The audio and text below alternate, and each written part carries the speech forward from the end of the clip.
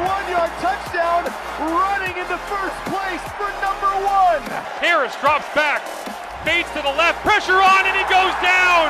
Ja'Gared Davis gets home, and the all-black sideline explodes here in Hamilton.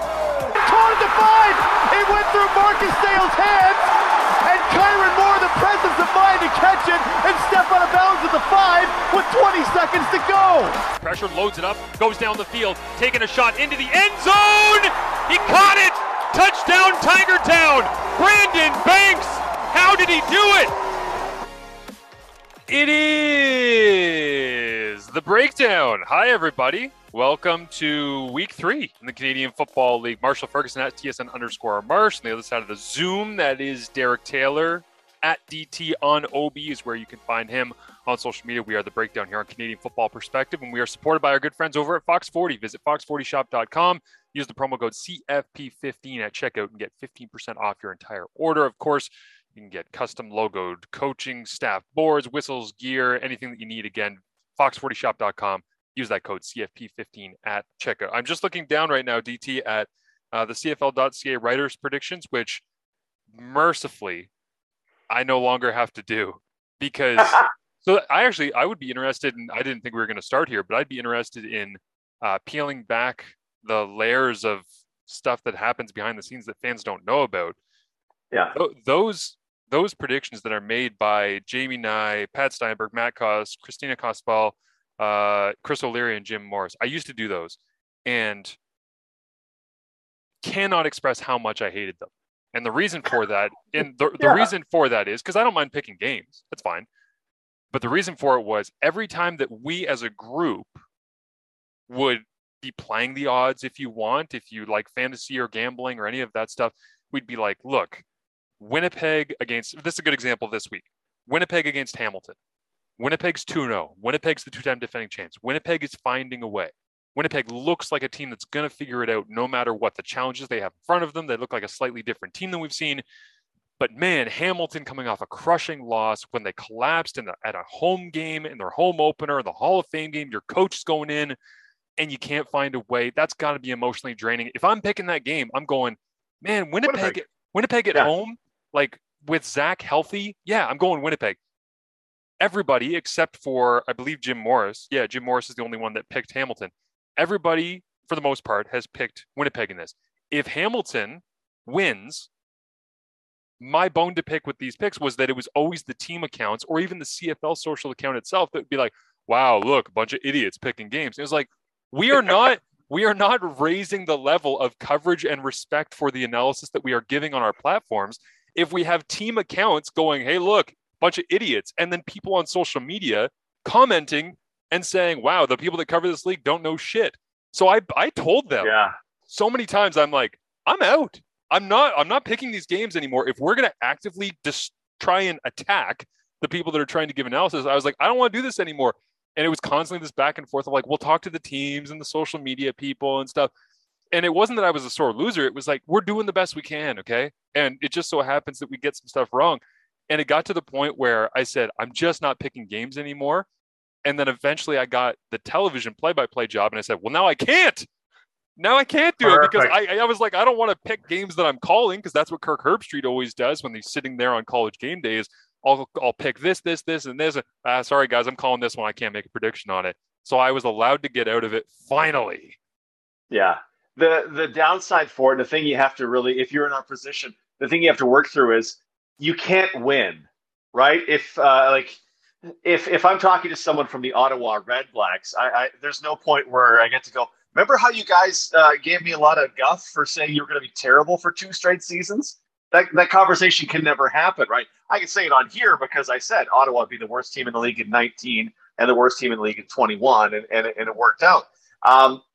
There's no win, right? They'll rub it in your face, but there's no way you can rub it in your face and go, oh, yeah, by the way, you guys did stink. You guys were terrible. You did lose to the Winnipeg Blue Bombers on the night of the whiteout, on week number 3 after you were 0-2. There's no win for the folks that pick Winnipeg in that game, the 5-6. So you just have to roll with it. Like it's just ideally it's all in good fun for everybody. We don't think you're bad people. We just think that in this contest, on this day, at this place, your team is a 6-point underdog and is going to lose. It's not. We're not calling you bad, and we're not saying that you kick puppies and stuff. Come on. I just wish that once somebody in the comment section would say, I don't think you're an idiot. I just think you're displaying the behavior of an idiot. You know, if they could just frame it differently and be a little gentler with it. Or I disagree because I had that kind of earlier today, and it's how Twitter is bad. I dug up a stat last night, and we'll eventually talk about the Bombers, about how many carries they had for a loss this season versus last season. And someone responded, well, you should know that's on the offensive line, not the running back. I'm like, I just put out the number. I just put out running back carries for a loss. Like, it's the running back who ran the ball as opposed to a quarterback or a quarterback sneak or a scramble by a quarterback or a slot back end around. I'm just saying it's running backs. I didn't tell you why I think it is. We can get into that, but this is just the thing. Well, you should know. Oh, I do. But this is just the number, and y'all can do whatever you want with that number because everybody will put their own take on it based on what they've seen. It's just Twitter's a bad place sometimes. Well, much of the time. It's great for disseminating information to people who want it.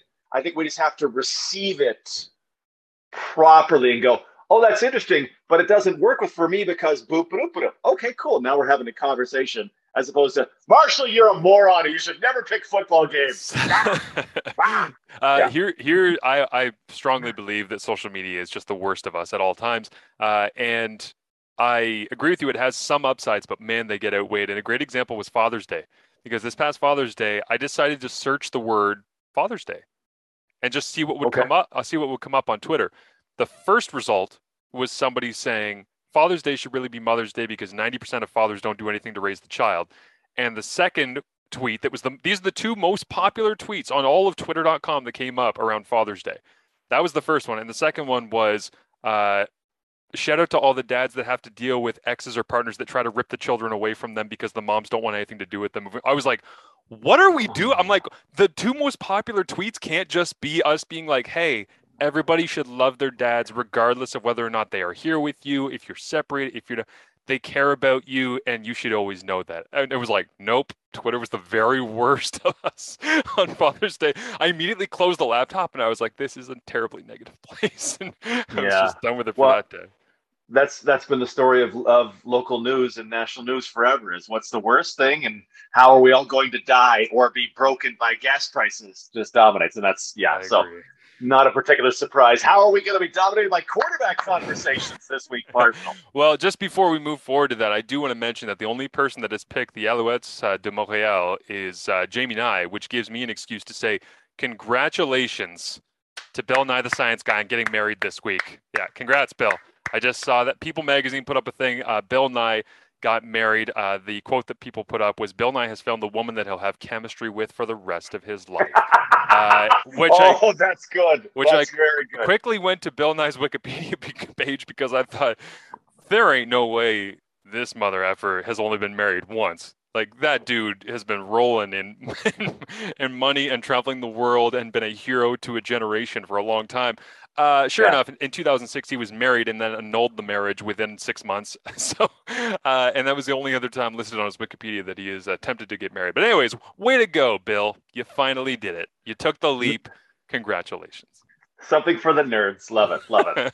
All right. I wanted to kick things off here just before we get into I want to dabble into a little bit more on VA and Trevor Harris, because we talked about that ad nauseum last week here on the podcast, which was awesome to do in person in Ottawa before we both had a chance to call the Ottawa-Winnipeg game, which, by the way, I had the thought I should probably update the intro. We've both called a couple of games now.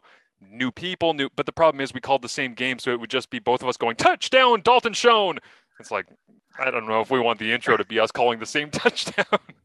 Well, and if you're calling games for the Bombers, those games were not replete with highlight level plays, right? Like Dietrich Nichols providing excellent coverage isn't like a world busting play. And Dalton Schoen's touchdown was fantastic, but there's been 700 yards from Jeremiah Masoli going against the team I'm calling games for. That's been maybe this Friday a little better. Hamilton will provide some. When Willie Jefferson crushes Dane Evans' spirit, that'll give us something. That'll be something. And so we'll get into some of the matchups in the recap, but just broadcaster to broadcaster, I've been saving this topic. I haven't put it on social. I just wanted to discuss this quickly with you.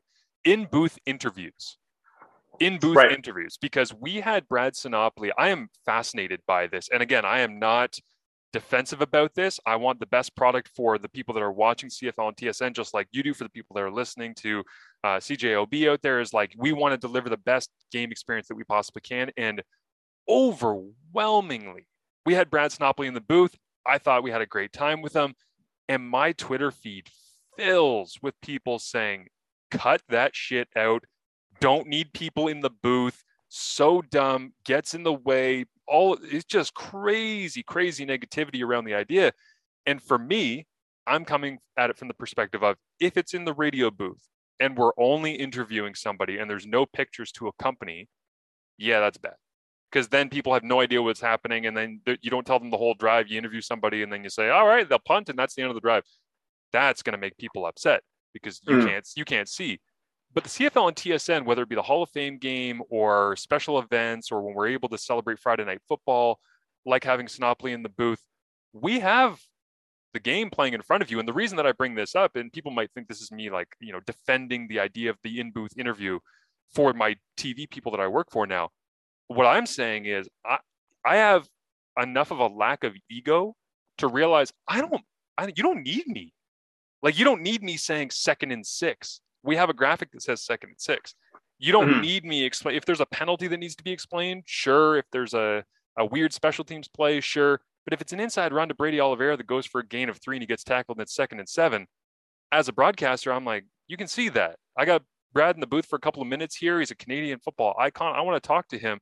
But man, DT, people do not like that, even with their television broadcast. And I just wanted your opinion on this, because the operation of it and how it intersects with the medium that we are presenting the game in is such an interesting conversation to me, because it doesn't matter what medium it appears it is. People just don't want that. Some people, you're going to find a certain number of people that hate that hate something, Sure. right? There's always going to be a group of people that hate whatever you're doing. Sinopoli, he's a good interviewer, and he's a great dude. And he's a Canadian football icon's harsh, but he's on the icon scale, right? He was a quarterback and he became a receiver, and he was an absolute force with that Ottawa Redblacks team.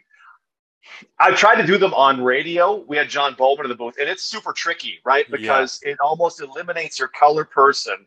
And as the play-by-play guy, you have to be very brief, right? 2nd and 10 from the 13, complete for 6 yards. It'll be 3rd and 4. On comes the punt team. John, what about being named to the Hall of Fame? You really have to be efficient and shove the color guy out of the way entirely. It's hard on radio. You're right. On TV, there are pictures.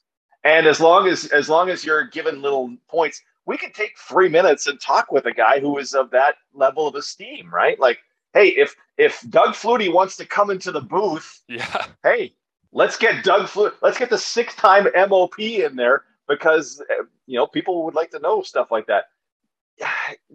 Everybody, there's always going to be people that have a problem if you change from what they know and what they get every week. But there are reasons why you do this, and one of the reasons is the game's in Ottawa, and this is Brad bleeping Sinopoli. Right. And the other part of this to me is just that, like, our goal is always to present you something new and fun and different. And me saying gain of 3, 2nd and 7 is not new and fun and different. Giving you a Friday Night Football celebration where we're throwing it back to July 18, 2014, Brad Sinopoli's first game, where he scored a running touchdown. And hey, we're here in Ottawa, and Brad was an amazing player in Ottawa. He played for the University of Ottawa. He won the Hart Trophy. It's like, this is fun. This is celebrating all levels of Canadian football and bringing you visuals and throwing it back in the time warp machine. And people are like, cut that shit out, get him out of the booth. I don't want to hear it. And I'm like, wait, so you just want me to say, like, gain of 3, 2nd and 7? And I'm like, I'm going to do that the rest of the game for you. I'm like, give us this 3 minutes to have some fun and mix it up. We're trying to bring you something different. I think that's why I was amazed by how overwhelming the negativity was. The difference for me would be if it's the halftime musical guest who ends up in the booth at Greg. I kind of don't care. Yeah, and this is just me. I just don't care. If it's a football person and who can tell me stories about football, I love it. But if it's someone who doesn't know anything about what's happening right there, there may be another venue in which you could do that. The alternative is to take away from the halftime show and just go back to the booth where you and Suits in that case could do an interview with Brad Sinopoli. But I love the thought of Sinopoli and a guy who has been there gets to react if if that Darvin Adams catch in that game had happened when Sinopoli was in the booth with you, oh my God, look at that grab. I prayed for balls like that, but Henry Burris would never throw me some, right? Those would be the kind of one-liners that you could get from a guy with that kind of personality. So I like it. It's not for everybody, but I like it. It's because it's a former player who's important to the team and playing in that game. Interesting. I'm glad that I got your opinion on it. I'm sure nobody else will have any opinions about us discussing. Let's move on to Brad Sinopoli's not here, is he? He's not coming on to interrupt the pops out of the breakdown, corner. Is he? I wanted to just dabble into the Montreal decision for a minute here because, like I said, we talked about it a lot last week. But after obviously going back and rewatching that game, the feeling that I had coming out of it was that was premeditated, that there was such a short hook. And there really was no distinct reason. There was no terrible interception that was thrown by VA. There was no fumbling the ball on the snap where it caught it clean or anything egregious. I just thought, man, they must have had an idea how quickly they were going to be able to pull him out in this situation. And my other thought, watching it as I'm tracking the formations that teams are lining up in this year, is, man, Trevor's offense is a lot, just to my eye, a lot more two back.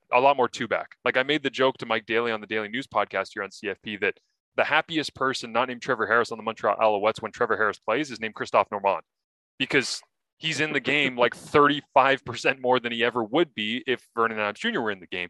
And the other thing is when they're in a 5-receiver package, they are significantly more a quads team, 4 receivers to the field, 1 receiver back to the boundary when Trevor Harris is in. So I ran the numbers on it just to make sure that I wasn't making things up as I was going, because this is the breakdown. We want to try and bring you some actual facts.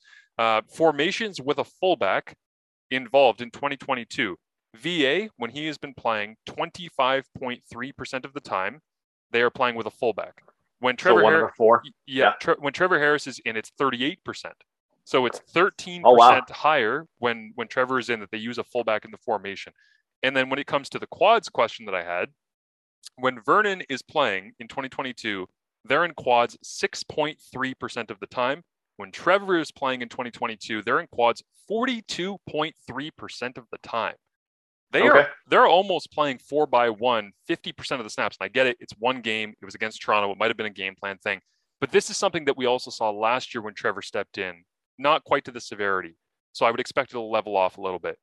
But it's an interesting thing I caught with my eye and with the tracking that I ran the numbers on to confirm. And it tells me that we've talked about how you probably couldn't have 2 more different stylistic quarterbacks in the CFL playing on the same team.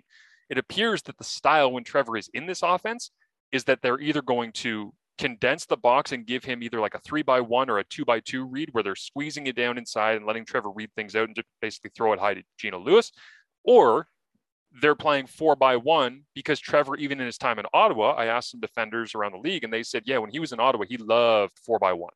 He was a big fan of that. And that's something he's always felt very comfortable in because he can read it better. He can see it better. He can throw it better from those formations. So I wanted to throw those at you and just get your thoughts on why you think Montreal has this sort of disparity. And to be fair, I've reached out to Vernon as well to ask and be like, hey, am I missing something here? Is there something that I don't understand that's a difference? Is this a preference thing? Is this otherwise? And he just hasn't gotten back to me by the time we're recording this. Yeah. Small sample size would be the first answer I have, right? Yep. It's one game, and for Harris, fewer than 3 quarters in one game. The Winnipeg Ottawa games has been a lot of 4-by-1, and I've been surprised at the amount of 1-by-4. Yes, where you put 4 guys into the boundary. And when I finish compiling all of Week 2's data, we'll find out like it feels like there is way more 1-by-4. In Ottawa's case, it was Jalen Acklin isolated. They would go 4-by-1, isolate Acklin on Winston Rose, and you saw Winnipeg start to, we're going to fade Adam Bighill that way, was an early thing they did in the game, and we're going to assist in that. I wonder if it appears to be, and this is strictly a feel because again I can't cite any numbers quite yet, but it appears to be that the big winner of moving the hash marks is 4-by-1. Yep. Right. At 4-by-1 and 1-by-4 for folks, 1 receiver to the wide side, 4 into the boundary, 4-by-1, 4 to the wide side, 1 into the short side. I wonder. I'd be curious to get to talk to Buck Pierce, the Bombers OC, and go, once we know we have enough data to go, what's the deal here? Because there's a lot more of this than there used to be. And there's fullbacks. I charted Saskatchewan, Hamilton. Sask, it seemed like James Tucker was in there on every other snap. Like they went so many fullback H-back sets. It was not out of line for them based on what Jason Moss likes, but I've seen a ton of that in again the limited time I've seen so far. So the number that I just pulled here on snaps so far for how many the percentage of use for 41 for quads across the league right now is 11.9%. And I don't have a relative for 2021 because this is the first year I've done that, but I do know that 11.9 has to be a little bit higher than the usual, and it also gives some perspective on the idea that for VA that number is 6.3%, and for Harris it's 42.3%, as I mentioned. So you get a sense that like that 42.3% that can't last. That's not going. They're not going to spend a full season spending nearly half of your reps in 4x1. But I do think that he's going to end up somewhere in the high 20s, if I had to guess, if he stays in the game for any significant period of time. And that's going to be interesting to see if they become like a true quads team, because if you're playing Gino Lewis by himself on the backside and you believe that your situational advantage, this is actually interesting. So last week we were talking about the advantage that the Montreal Alouettes had was athletic quarterback and throwing it deep to Jake Wieneke and Gino Lewis. And we were saying, well, what's your advantage now? Because Trevor Harris is maybe not going to be the most aggressive guy in the world. He's going to check it down over the middle and play possession football at times. Maybe they believe, DT, that their situational advantage is to go 4x1, keep Gino Lewis as the one on the backside as your star receiver. And he's been so bleeping good through the first 2 weeks that they're saying our situational advantage is we are going to force you to declare 2 people on Gino Lewis so that we can play a game of 4-on-3 or whatever, or 5-on-4, 4-on-4, however the numbers work out with how many people you want to keep in the box over to the field. Like maybe their idea is we're either going to kill you with Gino Lewis or you're going to have to spend 2 people on him, and we're going to be able to play 4-on-4 football to the wide side of the field and let Trevor Harris pick you apart playing man coverage 4 versus 4. That would be my thinking if that's true and if that's going to hold up. I was just able to pull this up last season. No, that's not going to be the right number, DT. This is going to be a great podcast. That's okay. I'll filibuster for you for a second. So last year, teams were in 4x1 11% of the time. They were in 1x4 about 0.7% of the time. Wow. Okay, interesting. So it's actually not that. So the 4x1 doesn't seem to have changed much, at least for 2 weeks. The 1x4 feels like it's going to end up dramatically different than 0.7%. That's for me, like pass plays, run plays, everything included. I've got 5 snaps thus far of 1x4 is what I have. Oh, really? I have one from BC, 3 from Bo Levi Mitchell, and 1 from Cody Fajardo is what I have. So if I go my 5 snaps divided by the 929 that we've taken so far, it is 0.02. Yeah. So it's not much at all. Not much, but again, this is why we run the numbers, because we're trying to get a sense for, okay, how is this actually changing, and is it actually changing, or can we prove or disprove the way that things are going? But the other so this is the real reason I bring up this formation stuff, because I understand people's eyes might be glazing over if you're not a huge football nerd like us, on the idea of of these things that deal with where people are lining up and trends and all this. But when I talked to Paul LaPolice last week, he said, when I asked him about what I thought was the heightened number at that point, before you corrected me right now on 4 receivers to the field at quads formation, and he said, well, here's the thing. I hate giving my quarterbacks 32 or 23 because defenses practice against that all the time. It's what they're comfortable doing, playing against, and it's also when defenses are able to be their most creative. And so he said, if defenses are able to be creative, that creates challenges for us. We can nullify their creativity and the different looks they'll give us by giving them formations that they are not comfortable playing against. Vernon Adams Jr. Is taking 69.8% of his snaps in either 32 or 23. 69% of his snaps are in either 32 or 23. Interesting. Trevor Harris is taking 35% of his snaps in either 32 or 23. That's interesting. Double the amount of snaps that Trevor Harris is taking, that Vernon Adams Jr. is taking against an offensive formation that Paul Appelese straight up told me last week, I don't like putting my guys in that. It makes their life more difficult. I'm not trying to make excuses for Vernon here. I don't want that to be what this sounds like. What I'm saying is I had a CFL coach who knows CFL offense say, I don't like doing that. It's tougher for my quarterbacks. And whether it be preference or otherwise, VA has not been getting the same playbook as Trevor has been getting. And I just want to make that very apparent to people moving forward here, that if you see VA getting benched and Trevor looking better and stuff, they're not getting the same stuff called into their ears on game day. And that's concerning for me when you're trying to make an evaluation. Well, and then take it a step further and go, well, why would a veteran CFL offensive mind do that to one guy versus another guy? And Kahari's not a fool. And to think there's sometimes, these guys don't know what they're doing. They know what they're doing. It may be different than what we would do, but they know what they're doing. So there's a substantial reason in Vernon Adams why Kahari Jones gives him so much 3x2 then. And even though it may not be on the average profitable, let's just use that word because I can't think of a different one right now. There's a reason that he's doing that. And it may be a reason within Vernon Adams himself that Kahari knows, having worked with him for so long. Interesting. Yeah, and so I just got a message back from VA actually as we're taping this. I'm not faking it. This is not Brian Williams going, I'm just hearing right now that we are at I actually just got a message back from him, and because I sent it to him and I said, hey man, I'm just trying to understand this, if there's any way that I can present it to people better, smarter way. And he said, man, I'm trying to figure some of this stuff out too. And he said, I told Kahari that I want a little bit more two-back and quick game stuff. I think we're just feeling it out right now. So I guess it's early in the season, and it kind of is what it is at this point. But anyways, I thought that was information that would be interesting to people out there. Let's talk some Winnipeg because, man, they went at Winston Rose for the second week in a row. The Ottawa Red Blacks did. Get me your number here that you think is of interest for the Winnipeg Blue Bombers. So it's not related to defense, though. We can definitely talk about the defense, which we're trying to find a different phrase for bend but don't break, because I'm tired of bend but don't break, because there's been bending, but there hasn't been a lot of breaking. So I charted both the games, and I just separate out run plays, right? Because when we talk about things like they need to establish the run, what people are saying is we need to run effectively from the running back position. So I want to factor out quarterback runs and quarterback sneaks and pass plays that ended up being scramble plays and jet sweeps and stuff like that. So I was looking strictly at running back plays, runs from the running back position. The Bombers have had 34 of those this season. 8 of them have gone for a loss, and nothing super substantial, 3 yards, 2 yards, minus 1 yard, but 8 out of 34 have gone for a loss. Last season, that number seems super high to me. I'm like, wait a minute, what was it last year? Last season, playoffs included, the Bombers ran from the running back position almost 300 times.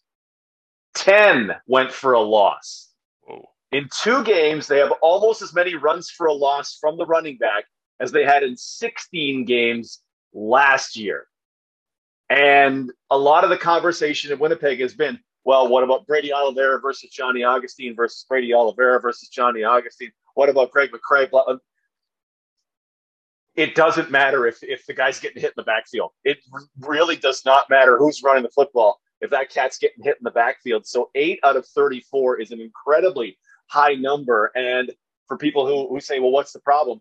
Well, the problem is whether it was Ottawa or it was Winnipeg's, run game, running back attack, it ain't working right now. And it put me on Brady Oliveira's side a little more of, what do you do when Trey Hornbuckle's in the backfield? Nothing. You go down because you can't escape Devon Coleman crushing you up the middle. If that's what's happening, it's been a rough start in the run game, and the blame needs to be spread around. It's not just one running back. That's the problem, because it never is.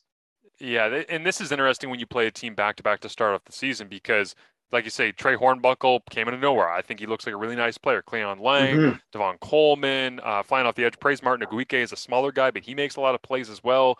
And so it's like you get that, and then you get Frankie Griffin slashing in. Looks like a really good weak side linebacker from Ottawa who had a heck of a game in week 2. Is it that Ottawa's defense is that good, or is it that you lost Michael Couture, you had Chris Kolonkowski in there for a while, you lost Drew Desjardins to the NFL's New England Patriots, you bring in Liam Dobson, then he's down in week 2, you go with Jeff Gray, he takes a couple of penalties. Yeah, Jeff Gray the whole way, yeah. Right, and so it's like, yeah, you're looking your way through this. Did Liam Dobson not play in week 1? No, he hasn't played yet. He'll probably be the 6th O-lineman this week because of Couture's injury, but yeah. That's what happens when you try to do analysis from a paddleboard in week 1. But yeah, Jeff Gray, like, being into that spot at left guard, and Mike O'Shea talked glowingly about him, I know, in a presser that was done last week with the Winnipeg media and you there. And I still think he's a very, very good player, but took a couple of penalties, and I wonder, how do you explain penetration? It's really a rep by rep basis. There's no true number to explain that other than, like, you're talking about tackles for loss, and each of those are kind of their own snowflake, right? They're all a little bit different. Yeah, and O'Shea will make the point of it's very tough to tell unless you know this and this and this, what happened. But you've seen, just reviewing them, you've seen, okay, well, this guy scooted by Pat Neufeld. This one, both Stanley Bryant and Jamarcus Hardrick were supposed to get immediately onto linebackers, and Griffin and Avery Williams slipped past them and drilled Oliveira into the turf. And you go, yeah, there's a little bit of everything and everybody. Can I give you a Mike O'Shea thing just on a tangent that I absolutely love? There's been 2 examples this season, and you mentioned Jeff Gray. He got dinged for back-to-back holding, 2 holding penalties in the second quarter of that game. The second one, I thought, was this a terrible call?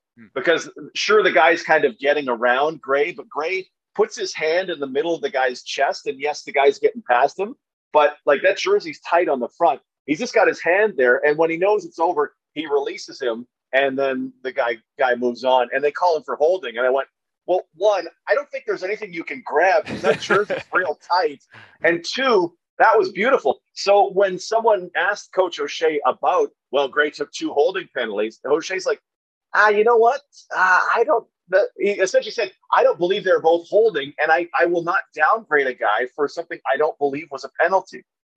Dietrich Nichols does a great job. You'll remember jumping a route left to right, going to the wide side. Nichols jumps it, feet get tangled, incidental pass interference. Yeah. O'Shea says on the coach's show, what do I do? That was a beautiful play by Dietrich Nichols. It just happened. They clack feet. Like, what's my teaching point on that? The teaching point was that was perfect. Keep doing that. Even though it was judged to be a penalty by the officials. I think I love that O'Shea's got real perspective on just because it's called doesn't mean it really happened and that it's a bad play on your guy. I love that. I loved it. Yeah, that's coaching 101 and reinforcing your athletes. And it even comes back to the Winston Rose conversation, because after he got attacked in week 1, then going into week 2, he said, listen, the guy's had a bunch of interceptions the last couple of years. Yeah, he made some mistakes, but he's a really good football player. I'm not going to destroy him after 1 bad week. Second week, a little bit difficult, ends up, I believe, getting an injury designation now, correct? So is it Houston that looks like he's probably going to play at boundary corner? Well, he missed, speaking of Winston Rose, he missed the 3rd day of practice last week with a foot injury that they're calling it, and he played. So I think they designated him week day 1 as a foot injury.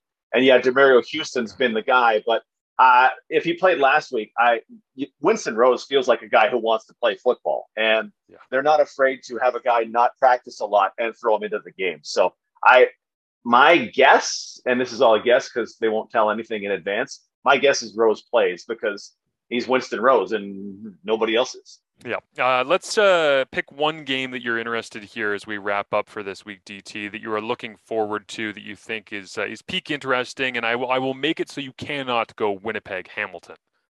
Okay. So what do we have? We have Montreal Sask in Thursday. Yep. Winnipeg Hamilton. What else? BC is back. They're playing somebody else. BC is hosting Toronto as the final game of the weekend, and then we have the first of 4 Edmonton-Calgary matchups. Calgary should Hulk smash that game into oblivion, and if I can't pick the Grey Cup rematch, in which Bomber fans will be wearing white. We talked about this for folks who didn't see it. Bomber fans will be asked to wear white because they wore white for both the Grey Cup wins, and they want to rub it in on the Ticats. It's the only game where the Bombers will wear white at home this season, and I love it. Please keep doing that because it helps feed into the rivalries in the CFL. I want to see BC. I haven't seen the first game. I had one of my other folks chart that game for me, the Nathan Rourke, James Butler explosion. I just want to see what that looks like and what it looks like against a real team. Like Toronto was not overly impressive in the win versus Montreal because that was the backdooringest of wins. But that defense has some real strong points. And if Sean Oakman's coming after you, what are you going to do about that? And to your article on CFL.ca after week 1, can you throw the ball more than 12 yards downfield? Because you're going to need to do that at some point. Those 12-play drives are great when they finish in touchdowns. But if it's a 12-play, 7-minute, 25-second drive that you didn't get to the end zone, okay, it's not as good. And if you don't have those 30-yard chunk plays, you can't keep doing that 12-play thing for an entire season. So what will it look like in week 2 for the BC Lions? I'm super curious to see. Took the words right out of my mouth. That's the perfect way to wrap up the podcast for this week. I love that one too. BC Toronto. I have my eyes on Nathan Rourke. Cheering for him. We'll see what happens. Of course, go to fox40shop.com. Use the promo code CFP15 at checkout. He is at DT on OB. I'm at TSN_Marsh. We're the breakdown. Thanks so much for listening, and we will talk to you coming up next week. Don't forget to listen to DT on OB coming up Friday night. Grey Cup rematch. White jersey night.